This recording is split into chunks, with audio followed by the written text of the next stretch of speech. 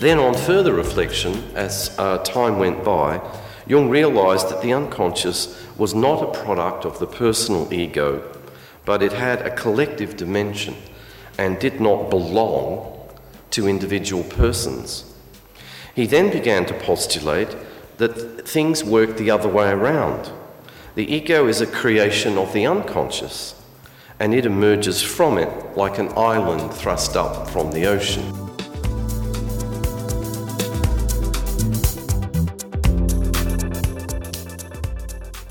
That was from the third in a series of talks given to the C.G. Jung Society of Melbourne by David Tacey on Jung's depth psychology, developing a relationship with mystery. And welcome to the Society's podcast. I'm Ariel Moy. The Jung Society offers a space for the exploration and development of Jungian ideas and practice. We offer talks on the third Friday evening of every month, as well as courses and workshops, a Jungian library, a newsletter and discussion groups. Please visit our website at jungsocietymelbourne.com or our Facebook page. David is Emeritus Professor of Literature at La Trobe University and has authored more than a dozen books, including Gods and Diseases, Making Sense of Our Physical and Mental Wellbeing, How to Read Jung, and his latest book, The Post-Secular Sacred. He grew up in Alice Springs, Australia. In today's talk, Soul and Earth, the Impact of Place upon the Psyche, David invites us to consider the fundamentals of our assumptions about consciousness. Situating us at the beginning of a third stage of consciousness, he suggests we've moved from a pre-modern belief in all things possessing a soul, through a modern assumption that the human mind can be the only source of consciousness, to a post-rational awareness of forces or energies present in both psyche and matter, humanity and earth. David explores Jung's later idea that while the human psyche certainly has an impact on the world, the soul of the world, that is the collective unconscious in humanity and the earth, similarly has an impact on human experiencing. We hope you enjoyed David's talk.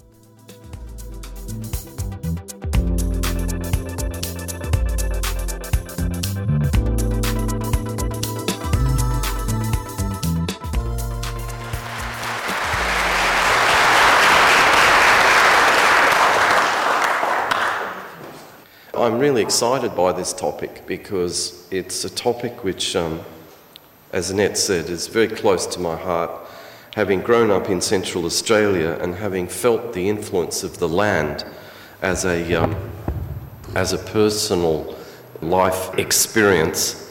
I'm always really excited to try and work this concept of how the land impacts on the psyche. Now, I don't have all the answers, but at least I've got some questions.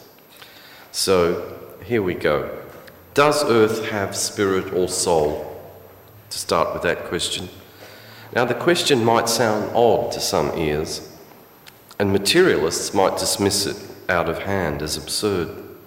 But it's a question that more people are asking, especially those who are interested in the depths of matter and the mystery of the natural world. In particular, those who are seeking a spiritual basis for the new ecological awareness are asking this question, as well as those seeking to build connections between contemporary consciousness and the earth-based religions of Indigenous peoples, including our own Aboriginal peoples. By the way, I never say Koori, because coming from the Northern Territory as I do, the word Koori isn't used there at all, and the Aboriginal people don't like to be called Kooris. So, unfortunately for you, because here in Victoria that is a word often used. So, Indigenous people or Aboriginal people will be my terms. Now, the notion that the earth has spirit could be a mistaken formulation or an error of perception. Perhaps we could put it the other way round. Spirit has earth, and matter might be seen as the finite dimension of something infinite and spiritual. In other words, not that matter contains spirit, but let's reverse that, flip it over. Let's have matter in spirit itself. That's the word used by St. Paul in his letters to the Corinthians. He calls it panentheism. A Greek word, because Paul wrote in Greek, of course. And panentheism means all in God, or all in spirit, if you don't like the word God. So from that perspective, and I think Jung is getting very close to that perspective in his thinking.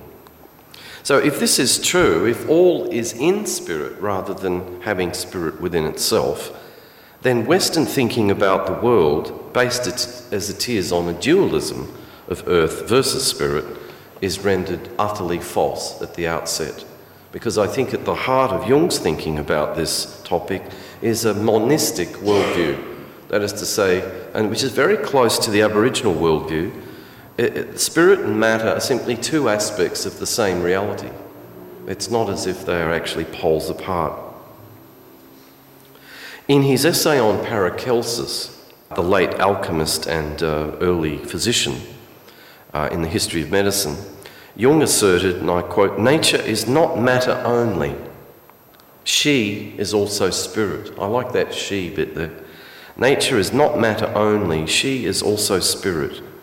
Were that not so, the only source of spirit would be human reason.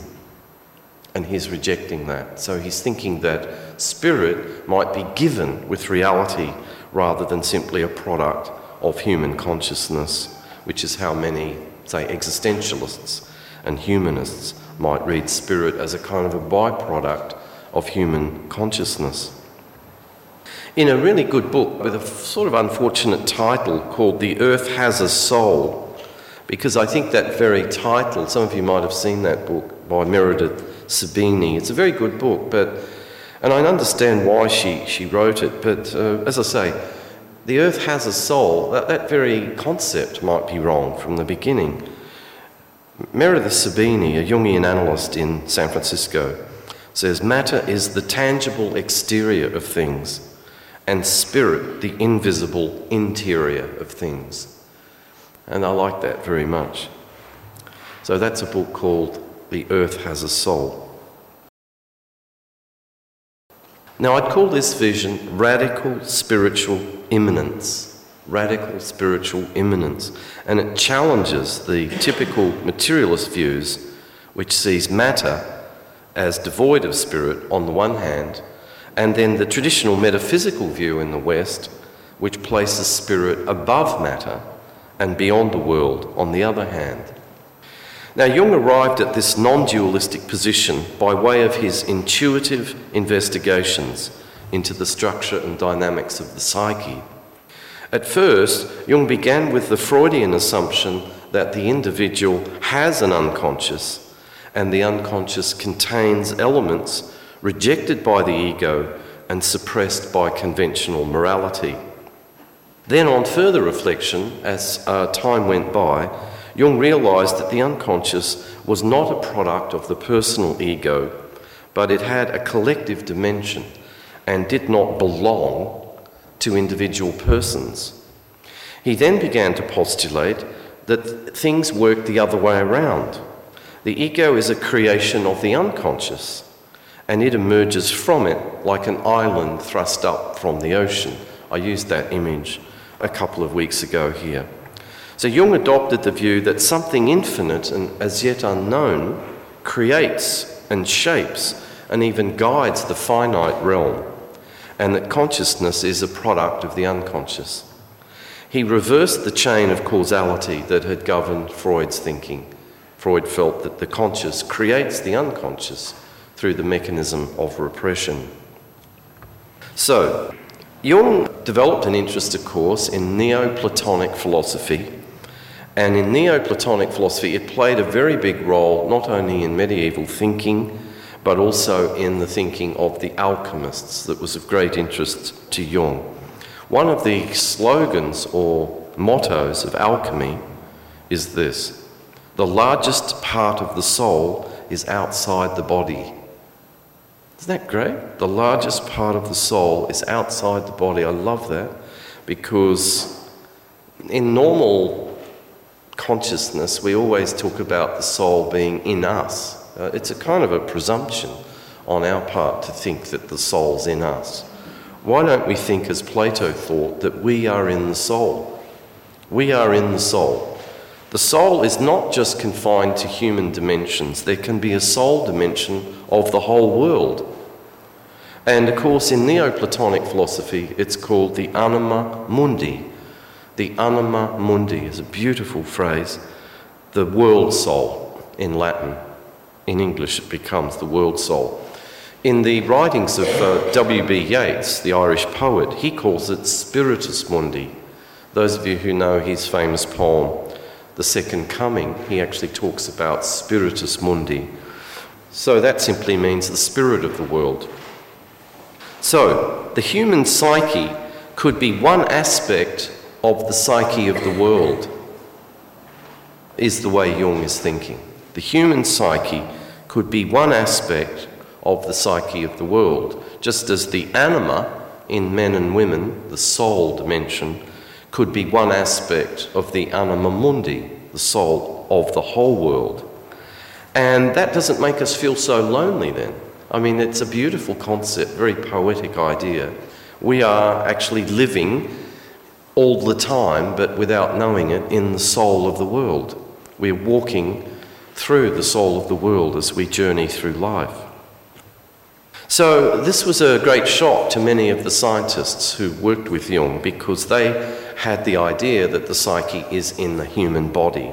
Now, when we say that, it's actually purely metaphorical. I mean, if you get on the surgeon's couch and he starts hacking away, he's never going to find a soul in our body. You know, it's a purely metaphorical construct that there's a soul in our body. And yet we take that construct very literally, as if it is actually literally true.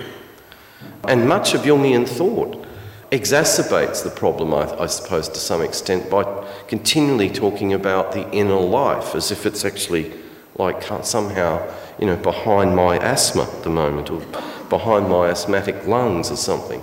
By the inner life, we don't really mean it in the sense in which it's popularly known. We just mean the deeper life, which is a depth shared by everybody and a depth shared by everything. And so to actually own that constantly as our own depth, our own inwardness, is a kind of a form of individualism and a form of consumerism. We're consuming an individual concept of the soul. So, in his thinking about mind and earth, Jung invited us to consider what he called the chthonic portion of the psyche. Chthonic is spelled C-H-T-H-O-N-I-C. It's a Greek word, and it comes from the Greek word chthonios, meaning the depths of the earth. Chthonios in ancient Greek, the depths of the earth. It's a portion not immediately accessible, but expressed indirectly through symbolism and archetypal configurations. In a later phase of his career, Jung introduced the notion of the psychoid. That was virtually his last concept, the psychoid. And unless you've read quite a lot of Jung, you wouldn't necessarily have come up to that yet. But if you read his late work on synchronicity, the psychoid is a level of mind where matter and psyche interpenetrate and become one substance or energy. In fact, there's no word for it because it's neither substance nor energy, having transcended both conditions.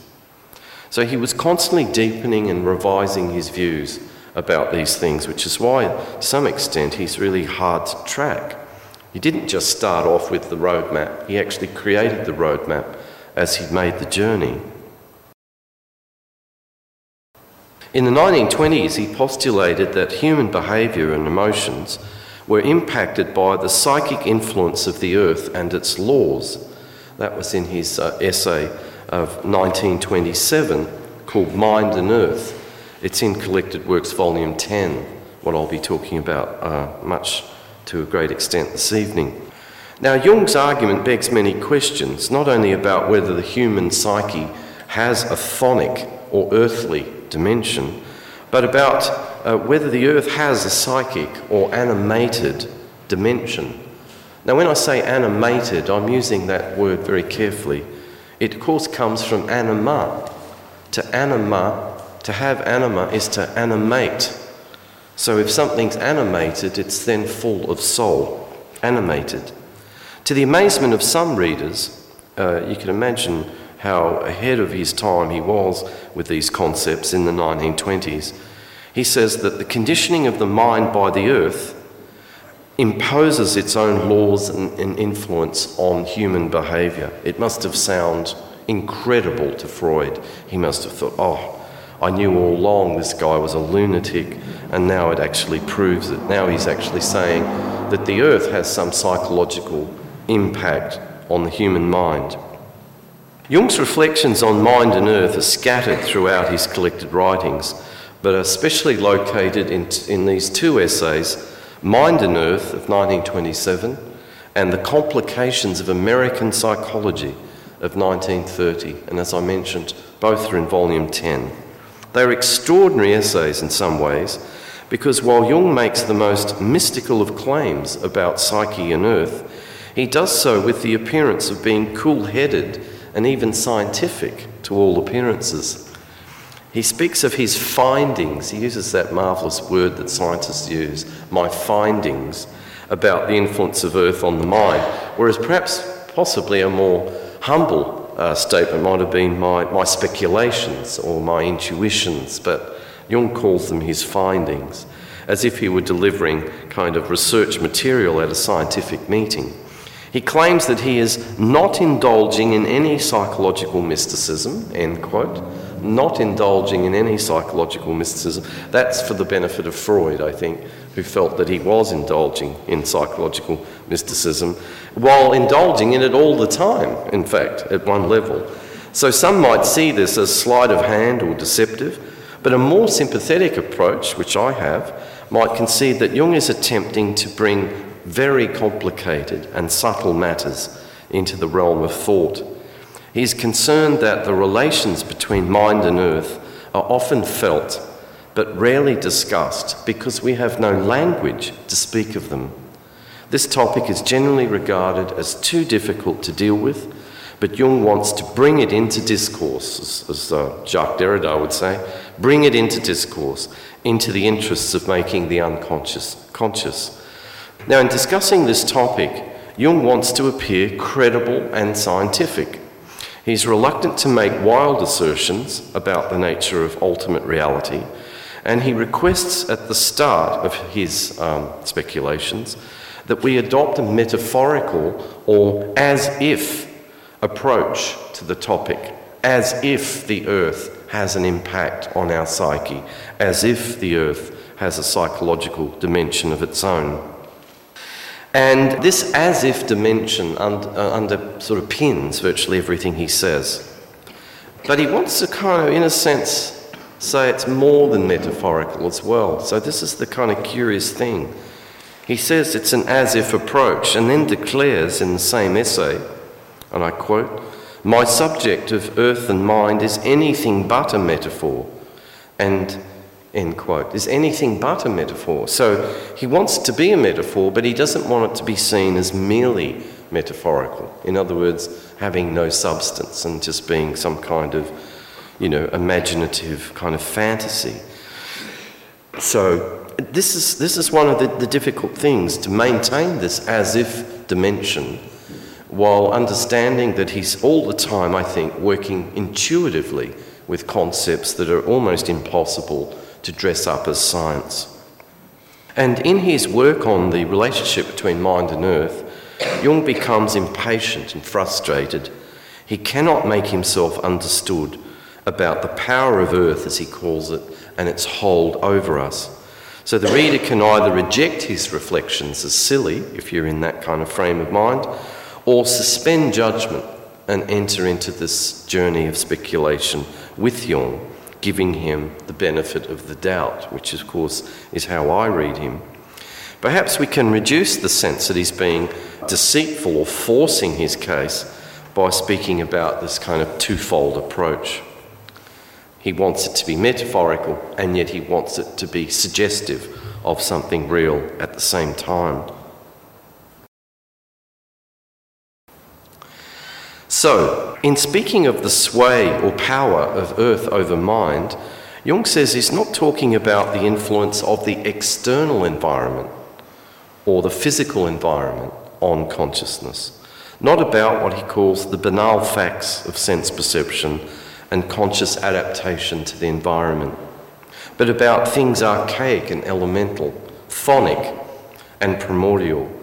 He sums up the influence of earth over mind by referring to the night religion of primitives and children. It's a bit unfortunate, but Jung wasn't around in our day. We wouldn't dare talk about Aboriginal people as primitives. But Jung was writing this stuff in the 1920s when they didn't think twice about using that kind of language. So he says, and I quote, "What I call night religion is the magical form of religion, the meaning and purpose of which is intercourse with the dark powers, the devils, the witches, the magicians, the spirits. Just as the childish fairy tale is a phylogenetic repetition of the ancient night religions, so the childish fear of the dark is a re-enchantment of primitive psychology, the re-enchantment of primitive psychology." Now, that's the end of Jung's quote. Now, this ancient religion with its dark powers, witches, spirits and magicians expresses the forces of the earth as they represent themselves to the mind. So Jung argues that we should not take these figures literally, that we need to separate the forces themselves from what he calls, in an unfortunate phrase, their infantile forms. Their infantile forms. Try telling primordial peoples these days that their forms are infantile and see how they respond to that. But again, Jung was, as I say, a man of his time, and that's part of the language he used. Jung treats witches, demons, spirits, etc. as secondary personifications of something more primary, but no less terrifying background. He's never sure what the more primary thing is, but when mythologies talk about witches and demons and spirits, Jung is kind of got an ambivalent relationship to that. He's thinking, yep, there's definitely forces at work in reality. It's a complex world. It's a complex cosmos. But he's scientific with his scientific hat on. He's not believing a word of it because he's just reading it as some kind of metaphorical statement. So that's one of the fascinating things about Jung, is that he always has this double vision. He keeps saying in his works on Mind and Earth, the primary reality itself is irrepresentable and can only be known through its symbolic representations. We can only know ultimate reality through symbols and myths and metaphors. We can't actually get a direct connection, Jung doesn't feel, to the infinite itself, because the infinite is infinite, and being infinite, it doesn't have representation. So as soon as we attribute representation to the infinite, we are already interpreting it rather than offering a description of it. This, by the way, is where Jung and Derrida are on exactly the same wavelength. They both believe that all mythologies, all religions, all fairy tales, all stories are interpretations of reality rather than descriptions of reality. And so the job of the analyst is to try and decode those interpretations and not take them too literally, but give them the respect they deserve, because as he says in this essay, the symbol and the image is the best possible expression of something as yet unknown. And then there's the expectation, well, maybe we'll eventually know what this reality is, but Jung doesn't feel we will, because the infinite is infinite and therefore beyond our knowing. Now, if I can just speculate a bit about, I think Jung suggests there are three kinds of stages of consciousness. And I think he feels that we're at the third stage and we're not too sure how to go about delineating and describing the stage that we're currently in. The first stage I would call pre-modern literalism and supernaturalism. Pre-modern literalism and supernaturalism.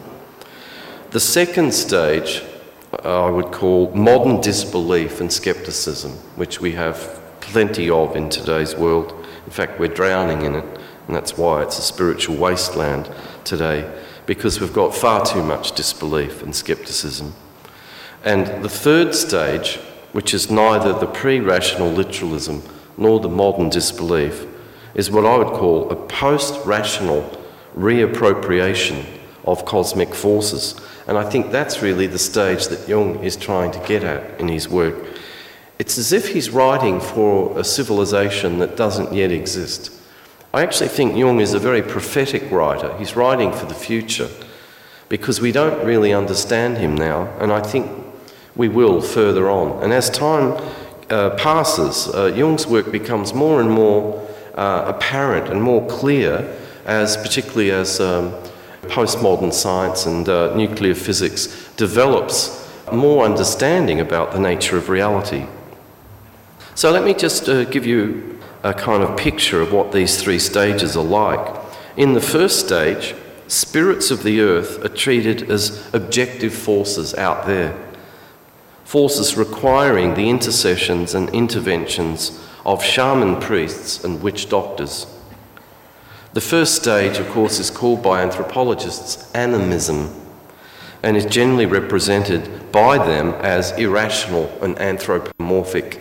So quite typically, you have a tribal group somewhere in New Guinea or in Central Australia, in New Zealand or Africa or in North America, and they're talking about forces at work out there, and the typical anthropologist from Oxford or Cambridge or something comes along. He doesn't believe a word, or she doesn't believe a word they're saying, but finds it fascinating, because this is the way that culture works. So generally the anthropologist or sociologist is in what Jung would classify, I think, as a stage 2 consciousness, this kind of modern disbelief, which is boiling everything down to scepticism and trying to say, well, look, the people are simply projecting their own forces out there. There's nothing out there at all. And Cambridge and Oxford, Richard Dawkins and all that sort of stuff. The world is completely rational and ancient people are completely irrational. So Jung's saying that doesn't work. In the second stage, the kind of Richard Dawkins stage, the dark figures of the night religion are regarded as morbid figments of fantasy arising from disturbed or infantile minds.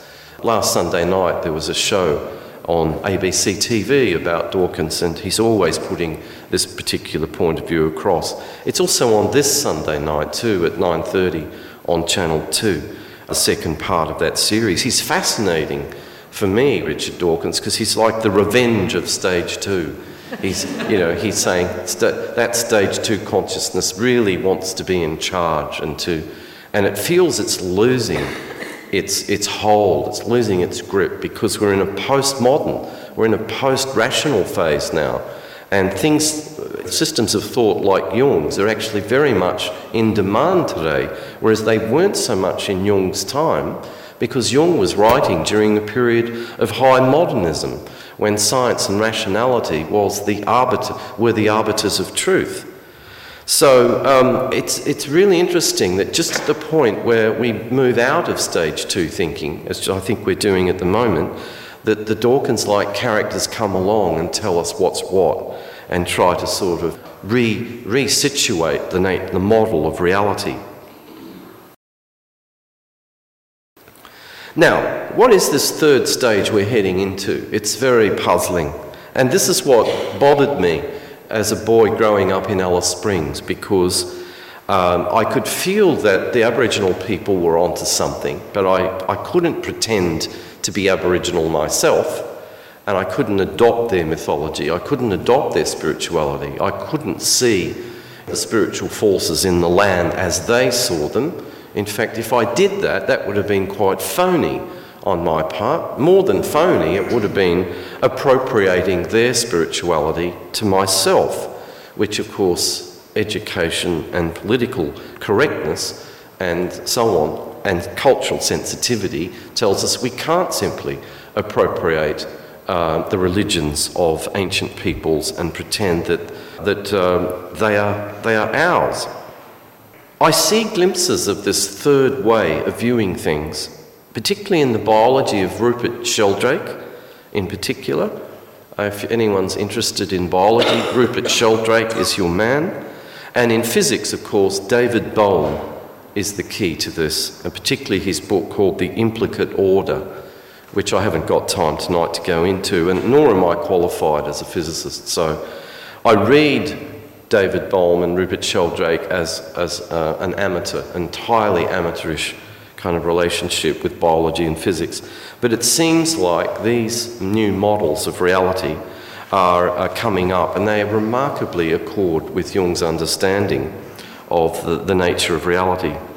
We clearly today stand on the brink of a new dispensation where we become receptive again to the transpersonal forces of the earth and the world. But we urgently need new symbolic systems and language in order to situate that new understanding and that new post-rational thought. Now, I work in a university which is locked in to stage 2 thinking. It's absolutely locked right in there. And so when I start talking about the forces of the land and the spirits, naturally enough, the only way that a lot of my colleagues can see me is as a regression to stage 1 thinking. In other words, that they don't have a paradigm to see that there can be a post-rational worldview. If I start talking about archetypes or gods or forces or cosmic forces, they just think I've gone, just bananas, and that I've regressed and pretending I'm an Aboriginal in a white man's body, that type of thing. And that, of course, is notoriously called the New Age. The New Age is an interesting term, isn't it? Because it's, in a sense, that old way of thinking coming back again. And as somebody said, Neville Drury said, it's so old, it's new again. That's what's new about the so-called New Age. But the New Age is, while easily made fun of, Jung thinks it's an important cultural symptom of our time. One of my students last week at La Trobe wrote an interesting essay where she said that the New Age is like the Macca's shop front for the new spirituality. The Macca's, it's where you get your burgers, where you get your fast food for the new spirituality. But that behind that shop front there's a whole lot else going on in society. And rationalists and scientists like the Dawkins variety shouldn't simply judge everything as lunatic simply because there's a shop front there which perhaps is reducing things to rather simplistic forms. So although the New Age claims Jung as its guide and inspiration, and it certainly does that in virtually every book I've read on the New Age, Jung himself would not be interested in the New Age, ironically, if he were alive today. He'd be embarrassed by it because he'd see it as a regression to stage 1 thinking, where people are not viewing these forces metaphorically and symbolically, but are actually taking them literally. And Jung would see that, as Freud would, this is where Jung and Freud are actually in the same camp, would see that as a regression, going back to a realm of superstition. So our forward movement has to be with eyes open to reason, but also receptive through intuition to the interiority of the world, or the idea of the anima mundi. So the third stage is not just the irrational or the rational, but some synthesis of the rational and the irrational together is, I think, where we're headed. And Jung does fit in that new paradigm, which hasn't actually arrived yet. And I think that's why Jung has so much difficulty in the universities, because Jung too is seen as a regression to stage 1 thinking by most anthropologists and sociologists and psychologists too. Now, Jung predicted that science, and he singled out physics in particular because, of course, he had a strong personal relationship with Wolfgang Pauli, and also Jung and Einstein were buddies, and they used to meet by the Lake Zurich there, and apparently this is a part of Jung's life that's yet to be written, really, about the relationship that he had, the ideas that Einstein and Jung shared. What I think they were fascinated by, each of them, was that although Jung was a psychologist and Einstein a physicist, they both seemed to be talking about the same things, except Einstein was looking at matter and Jung was looking at psyche. So there's work being done on this at the moment in North America and in Zurich as well, about the kinds of conversations that Jung and Einstein might have been having back in the 20s and 30s about the nature of reality. Now, stage 2 thinking, and Dawkins, as I say, represents a classic case of this. Stage 2 thinking is myth-busting. You come in, the man of science, usually a man, sometimes a woman, but usually a man, comes in and reveals religions and myths to be completely illusory. You know, and they go around with a pin, just pricking everybody's balloon, saying, you thought you had a take on truth, did you? Well, just bang. And see, there's nothing there. It's all just hot air. And that's the stage 2 thinking, and that's what it had to happen, because with the rise of science and the rise of the Enlightenment, we had to have this happen. But unfortunately, it's gone on far too long now and has become very, very destructive and is taking away our soul and our spirit, and we have to stop pricking balloons and start sort of admiring them and saying, what an interesting balloon. I'd like one of them too. So, we're in a transitional phase at the moment, and during a transitional phase, we're not sure exactly where we stand. First there's spirit, then there's no spirit, only reason and science, and then there's spirit again. That's the story of Western civilization, it seems to me. Stage 2 thinking feels besieged on either side, protecting itself from a past that it continues to destroy and a future that it attempts to fend off. Any genuine attempts to be post-rational or postmodern enchantment, as Derrida called it in one of his essays, are quickly dismissed as regressions to the past, illusions or escapes from reality. Hence, Jung continues to be berated and undermined by the university system, since his post-rational thinking is seen as pre-rational. We're not yet able to distinguish, as St. Augustine would say, we lack discernment. We lack discernment. And ironically, I said before, Jung is championed by the New Age and reviled by the university for the same reason. He's viewed by both as a champion of irrationality, but he isn't. He's actually into a post-rational state. So Jung is definitely not saying, to come back to my main theme, that's to simply give you a kind of a thumbnail sketch about where I think we are at the moment. But Jung is definitely not saying that the phonic powers of the earth are merely figments of a disturbed mind, which is how Richard Dawkins would say they are, or Sigmund Freud would say they are, for instance. Since stage 2 thinking cannot conceive of phonic powers except as vestiges of archaic minds or disturbed minds, he will be seen as a throwback to former times. Now, the movement from stage 2 to stage 3 thinking consists largely of a re-evaluation of the role of symbol, imagination, and image. While many of our projections, inverted commas, are as stage 2 imagines them, are personal, neurotic, unrelated to reality, put on the landscape by our own anthropomorphic tendencies, we will have to do a lot of work to sort out the personal projections from the archetypal ones that tell us about the nature of the real, rather than veil it with a cloak of illusions. So that's part of the work of stage 3 thinking, to separate the personal projection from the archetypal content. This is a difficult task, but it's already underway, I think, in post-Jungian and indeed post-Freudian discourses, where illusions are being separated from myths, pathologies are being separated from cosmic visions, and regressions are being separated from genuine prophecies of the future. So changes will take place in the universities and the educational systems, and changes can be detected already, I think, in certain quarters, particularly through postmodernism, where the subjective dimension is being taken more seriously than it was under modernism. Under modernism, an objective approach to reality was seen as true, and the subjective was bracketed out.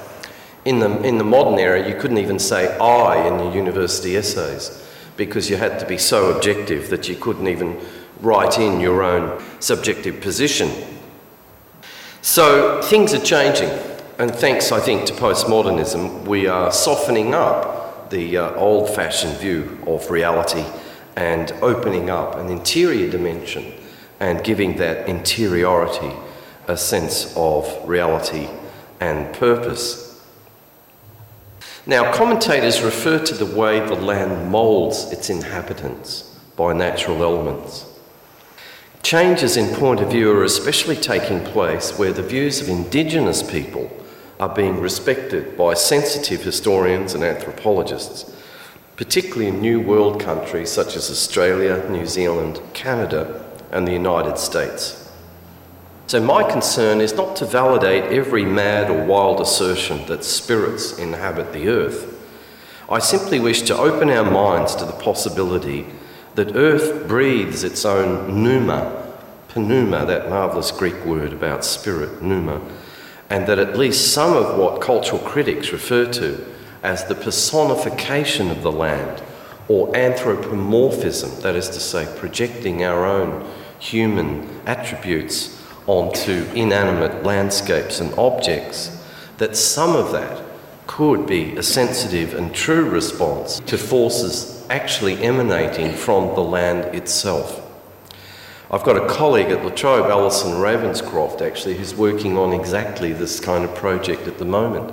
She's rereading what used to be seen as the projections of the mind as the possibility that they are actually forces there, and that stage 2 thinking has, in a sense, reduced those forces down to mere projections of the personal realm, and therefore seen as pathological and in need of being withdrawn rather than experienced as a part of reality. So in other words, what I'm suggesting at this point in my talk is two-way traffic between mind and earth. Mind impacts on earth, yes. There are projections from our mind onto landscape. But stage 1 and 3 have in common a receptivity to traffic going the other way. There are forces emanating from earth coming and impacting on our minds, on our subjectivities, and perhaps even visiting us in our dreams. This has been one of my own personal preoccupations. I'm always dreaming about Central Australia. I had another dream of that last night. I just am obsessed with it. And it's because having grown up there and growing up in a part of the Australian landscape where the land really does speak very strongly, even quite sort of almost normally insensitive people can walk around Central Australia and feel that there's something there, and there's something actually speaking from the land itself. So two-way traffic between the mind and earth is what I'm trying to suggest. Jung was interested in a process in New World countries like Australia and America and New Zealand called colonisation in reverse. This is the next part of my talk. Colonisation in reverse. Now, he never came to Australia, but he did make several trips to North America, and during which he observed the ways in which former Europeans, now called Americans, inhabit that new space, inhabit that land. And he intuited that the land itself had somehow claimed its new inhabitants. The colonisers had in turn been colonised, and he uses the word indigenisation. There's been an indigenisation process going on in terms of the Europeans who lived in North America and now call themselves Americans. So this mysterious process about how the colonisers have been colonised by the place they inhabit, this appealed to Jung's paradoxical understanding of psychological process, given that the colonising project was the aim of an heroic ego coming from overseas and putting up the British flag and saying, this is now part of Britain. You know, what a fantasy is that? It's extraordinary. And the opposite process was happening, colonisation in reverse, operating in an unconscious level and not even on the horizon of consciousness. Jung says that the colonisation in reverse would be felt firstly by mad people, people who are mad, some of us maybe, I don't know, people who are poets will pick it up because they're the sensitive ones, and novelists, and then it would be theorised by cultural theorists and philosophers, and then the academics would get hold of it and turn it into a system, and then the fifth stage would be it would all die because having been so ironed out by academia, it would lose all its original energy again. But I think we're still at the stage of mad people and poets. Not that I wish to suggest that poets are mad, but both have access to the unconscious, according to Jung's theory. That's why some poets are often a bit unhinged, crazy writers and so on. They're a bit unhinged because they're actually close to the unconscious. So if you're close to the unconscious, you're going to pick up this counter process taking place. Now let me give you an example of this. The colonising ego thinks that the new world nation is new. It's called the New World. We are so presumptuous that we call Australia a new country. It's not new. It's, the early pioneers here called it virgin territory, terra nullius, the empty land. Now what a fantasy is that? Terra nullius literally means an empty place. Now this proved to be a disastrous illusion of the colonising powers, which had overlooked the fact that the land, vast in size and without visible monuments, the Aboriginal people didn't build libraries and schools and universities and town halls, therefore it was deemed to be empty. But it was possessed in another way, by Aboriginal dreaming stories and Aboriginal dreaming tracks and dreaming trails. And there have been many sensitive artists and poets and writers, sculptors, architects too, who've been very interested in the way Australia has been formally possessed and imagined by the Indigenous people, rather than just declaring it to be terra nullius. Now, the Australian national anthem, which I personally despise, in the Australian national anthem, which most of us hate, let's face it, we sing the country is young and free. But it's not young. In fact, the Aboriginal people is the oldest continual culture in the world, even older than cultures like the Kalahari Bushmen in Africa. It's not free either. It's not free for either white people or black people or other people from Asia. Numerous works of Australian literature and visual art have exploited this opposition between an ego that's unaware of the land and that's actually kind of overlooking the land, and the ancient Indigenous culture that has been ignored or forgotten or misunderstood. There can be no more perfect example of a psychic system at war with itself, with the ego seizing control and the ancient underlying reality having little or no regard for the ego's designs, than Australia with its Aboriginal soul and its European overlay or European ego or persona. Eventually, the earth makes its presence felt through various cultural disturbances. This is Jungian theory, isn't it? If the ego doesn't allow the other into itself, it will be forcibly and violently overturned by what has been repressed. And that, of course, is classic Freudian theory, the return of the repressed. So it's quite on the cards and not surprising, actually, to find so much Australian literature and film about the fact that the ego's designs in this country get continually overturned by cosmic forces beyond our control. Think, for instance, of the Peter Weir film Picnic at Hanging Rock, or another Peter Weir film, The Last Wave, which is even more dramatic, about the way the land actually reclaims its sovereignty, reclaims its primordial, and in fact those girls in Picnic at Hanging Rock become seen as sacrificial victims of the Earth Mother, the Earth which actually reclaims those girls dressed in white. It's like they're almost on a marriage ceremony. They're about to be married to death. They're married to eternity and they're never seen again in Joan Lindsay's novel and in Peter Weir's marvellous masterpiece based on Joan Lindsay's novel. So this is kind of now part of Australian mythology, that the world that we reject, the actual primordial underlay, the earth itself, eventually reclaims. And of course that's the myth underpinning the Lindy Chamberlain story too. In the outback of Australia, right near Ayers Rock, Uluru, Catatuta, a dingo arises, the indigenous dog, and the dingo's got my baby.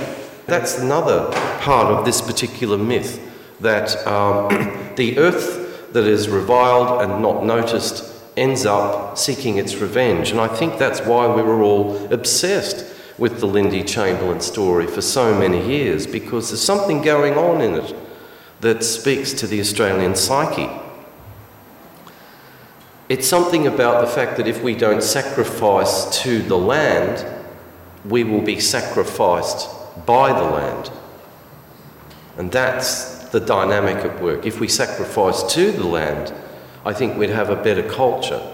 But because we don't, we have to be sacrificed involuntarily and drawn in, and hence the teeth of the dingo devouring the poor baby, and then finding the matinee jacket, under a bush at the foot of Uluru is a classic archetypal image for what I think Australia represents at the moment, this kind of lack of connection. So, Jung's depth psychology became aware of a collective dimension through symptoms that disturb the conscious sphere, not just personal disturbances, which is what interested Freud, but collective disturbances. And where there are collective disturbances, that's when the artists and the filmmakers and the people who build culture get onto these things and create blockbuster movies based on these particular archetypal themes. But as I say, if you run through Australian cinema, this theme keeps cropping up all the time, that the biggest player in the Australian context is the land itself. The humans are secondary. Instead of humans with an earth background, it's actually the earth that's the dominant player, and the humans are almost background to the earth. Jung was fascinated by this conflict and how it's worked out in terms of New World cultures. As I said before, he didn't visit Australia, which would have given him much material to develop his depth psychology of nations, but his eye was firmly fixed upon what he called the American experiment. He wrote in 1927, and I quote, "The greatest experiment in the transplantation of a race in modern times is the colonisation of the North American continent by a predominantly Germanic population." Germanic, because the British, of course, are part of the Anglo-Saxon Germanic race as well. So Jung said that we could expect, and I quote, "all sorts of variations of the original racial type." How this had come about was mysterious. There were climatic and environmental conditions which would impact on the American psyche, but Jung was not thinking of these external environmental factors, but he was thinking of something psychic. Let me read you one of his quotes. "At all events," he says, "the Yankee type is formed, and this is so similar to the Indian type that on my first visit to the Middle West of the United States, while watching a stream of workers coming out of a factory, I remarked to my companion that I should never have thought there was such a high percentage of Indian blood in American people.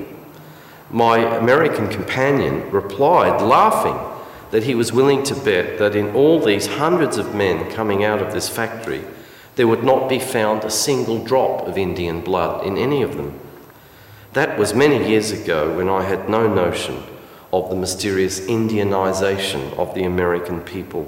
So that's what he wrote in 1927. Now, such discussions about blood and soil were unfortunately attractive to the Nazis, since their very slogan was Blut und Boden, blood and soil. That was Hitler's slogan, and it was the slogan of the National Socialist Party.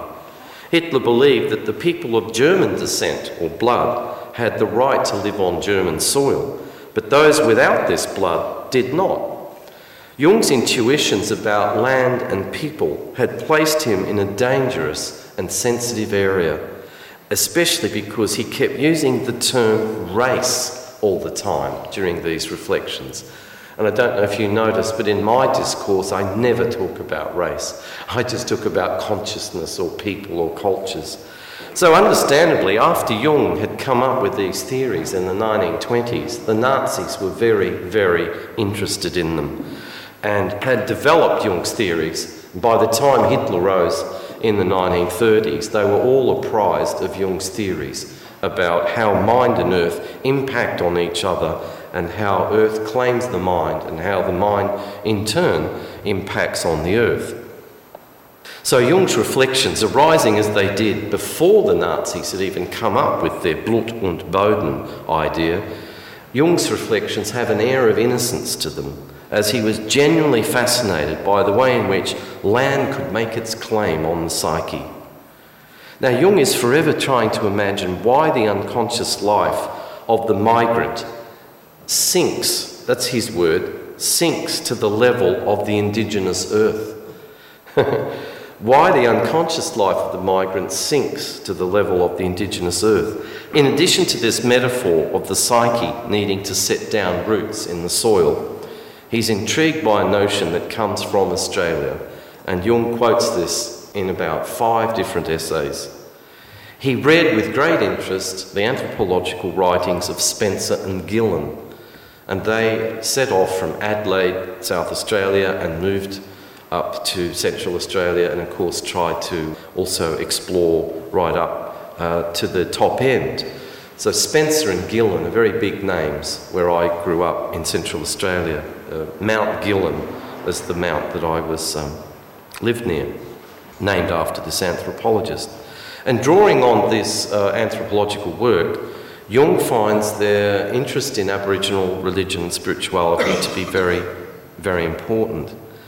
And Jung says, and I quote, "Certain Aboriginal Australians assert that one cannot conquer foreign soil because in it there dwell strange ancestor spirits who reincarnate themselves in the newborn. There is a great psychological truth in this. The foreign land assimilates its conqueror." Isn't that incredible? And I have actually met personally Aboriginal people who do say that we think we've come here to conquer the land, but they laugh. They said, what you don't know is that by living on this land and being born on this land, you are actually going to be, you will reincarnate our ancestor spirits. You think you'll be living your own lives, but you actually be living our ancestral lives. They will inhabit your bodies in the same way that they inhabit ours.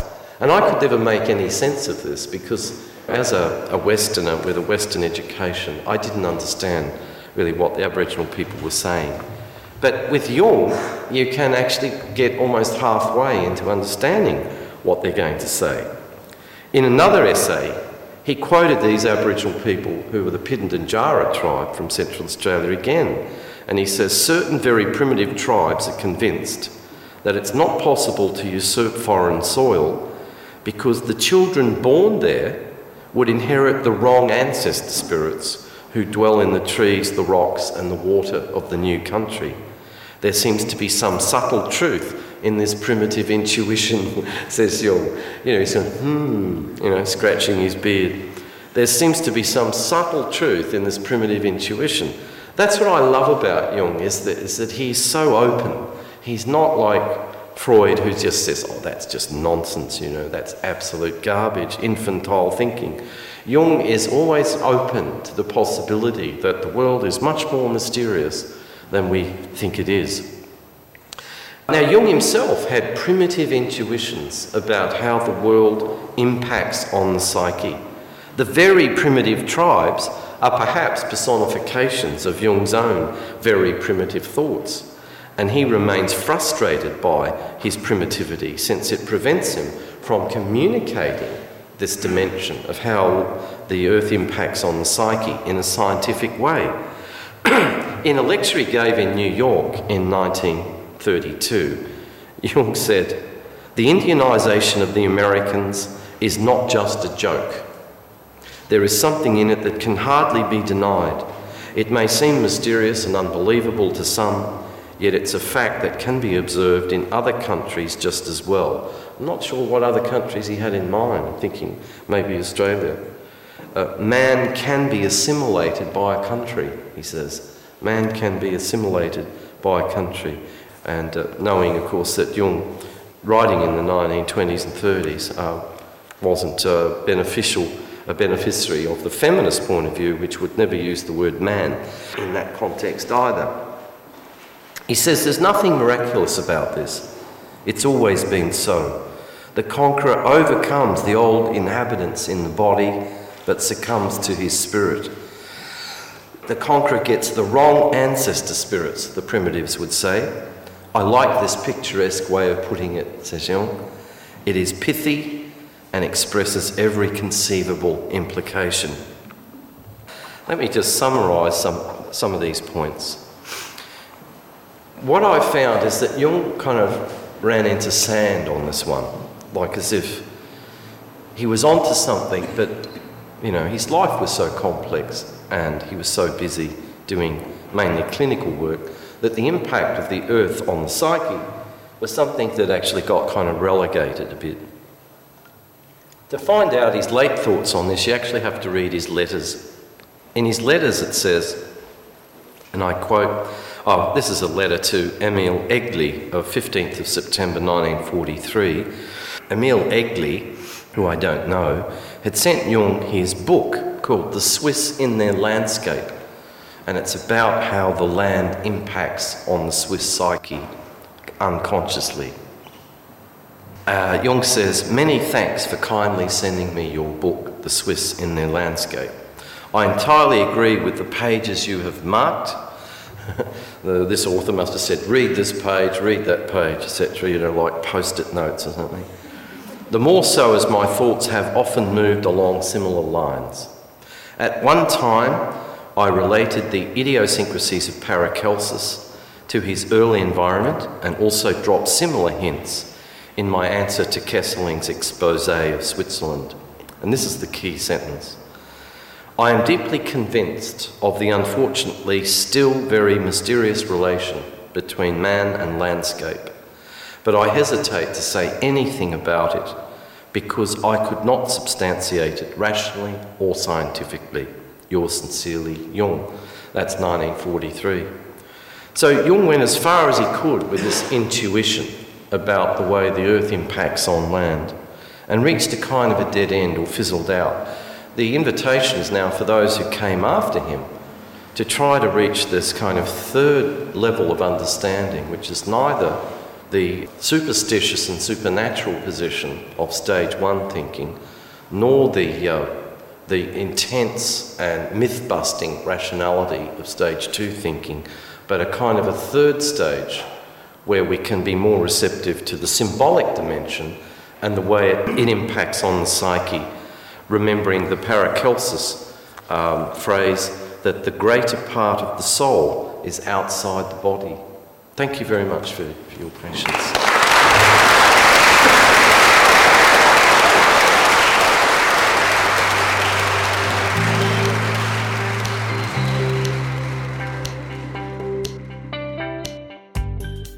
We hope you enjoyed David's talk exploring the way the land we live in makes a claim on the human psyche.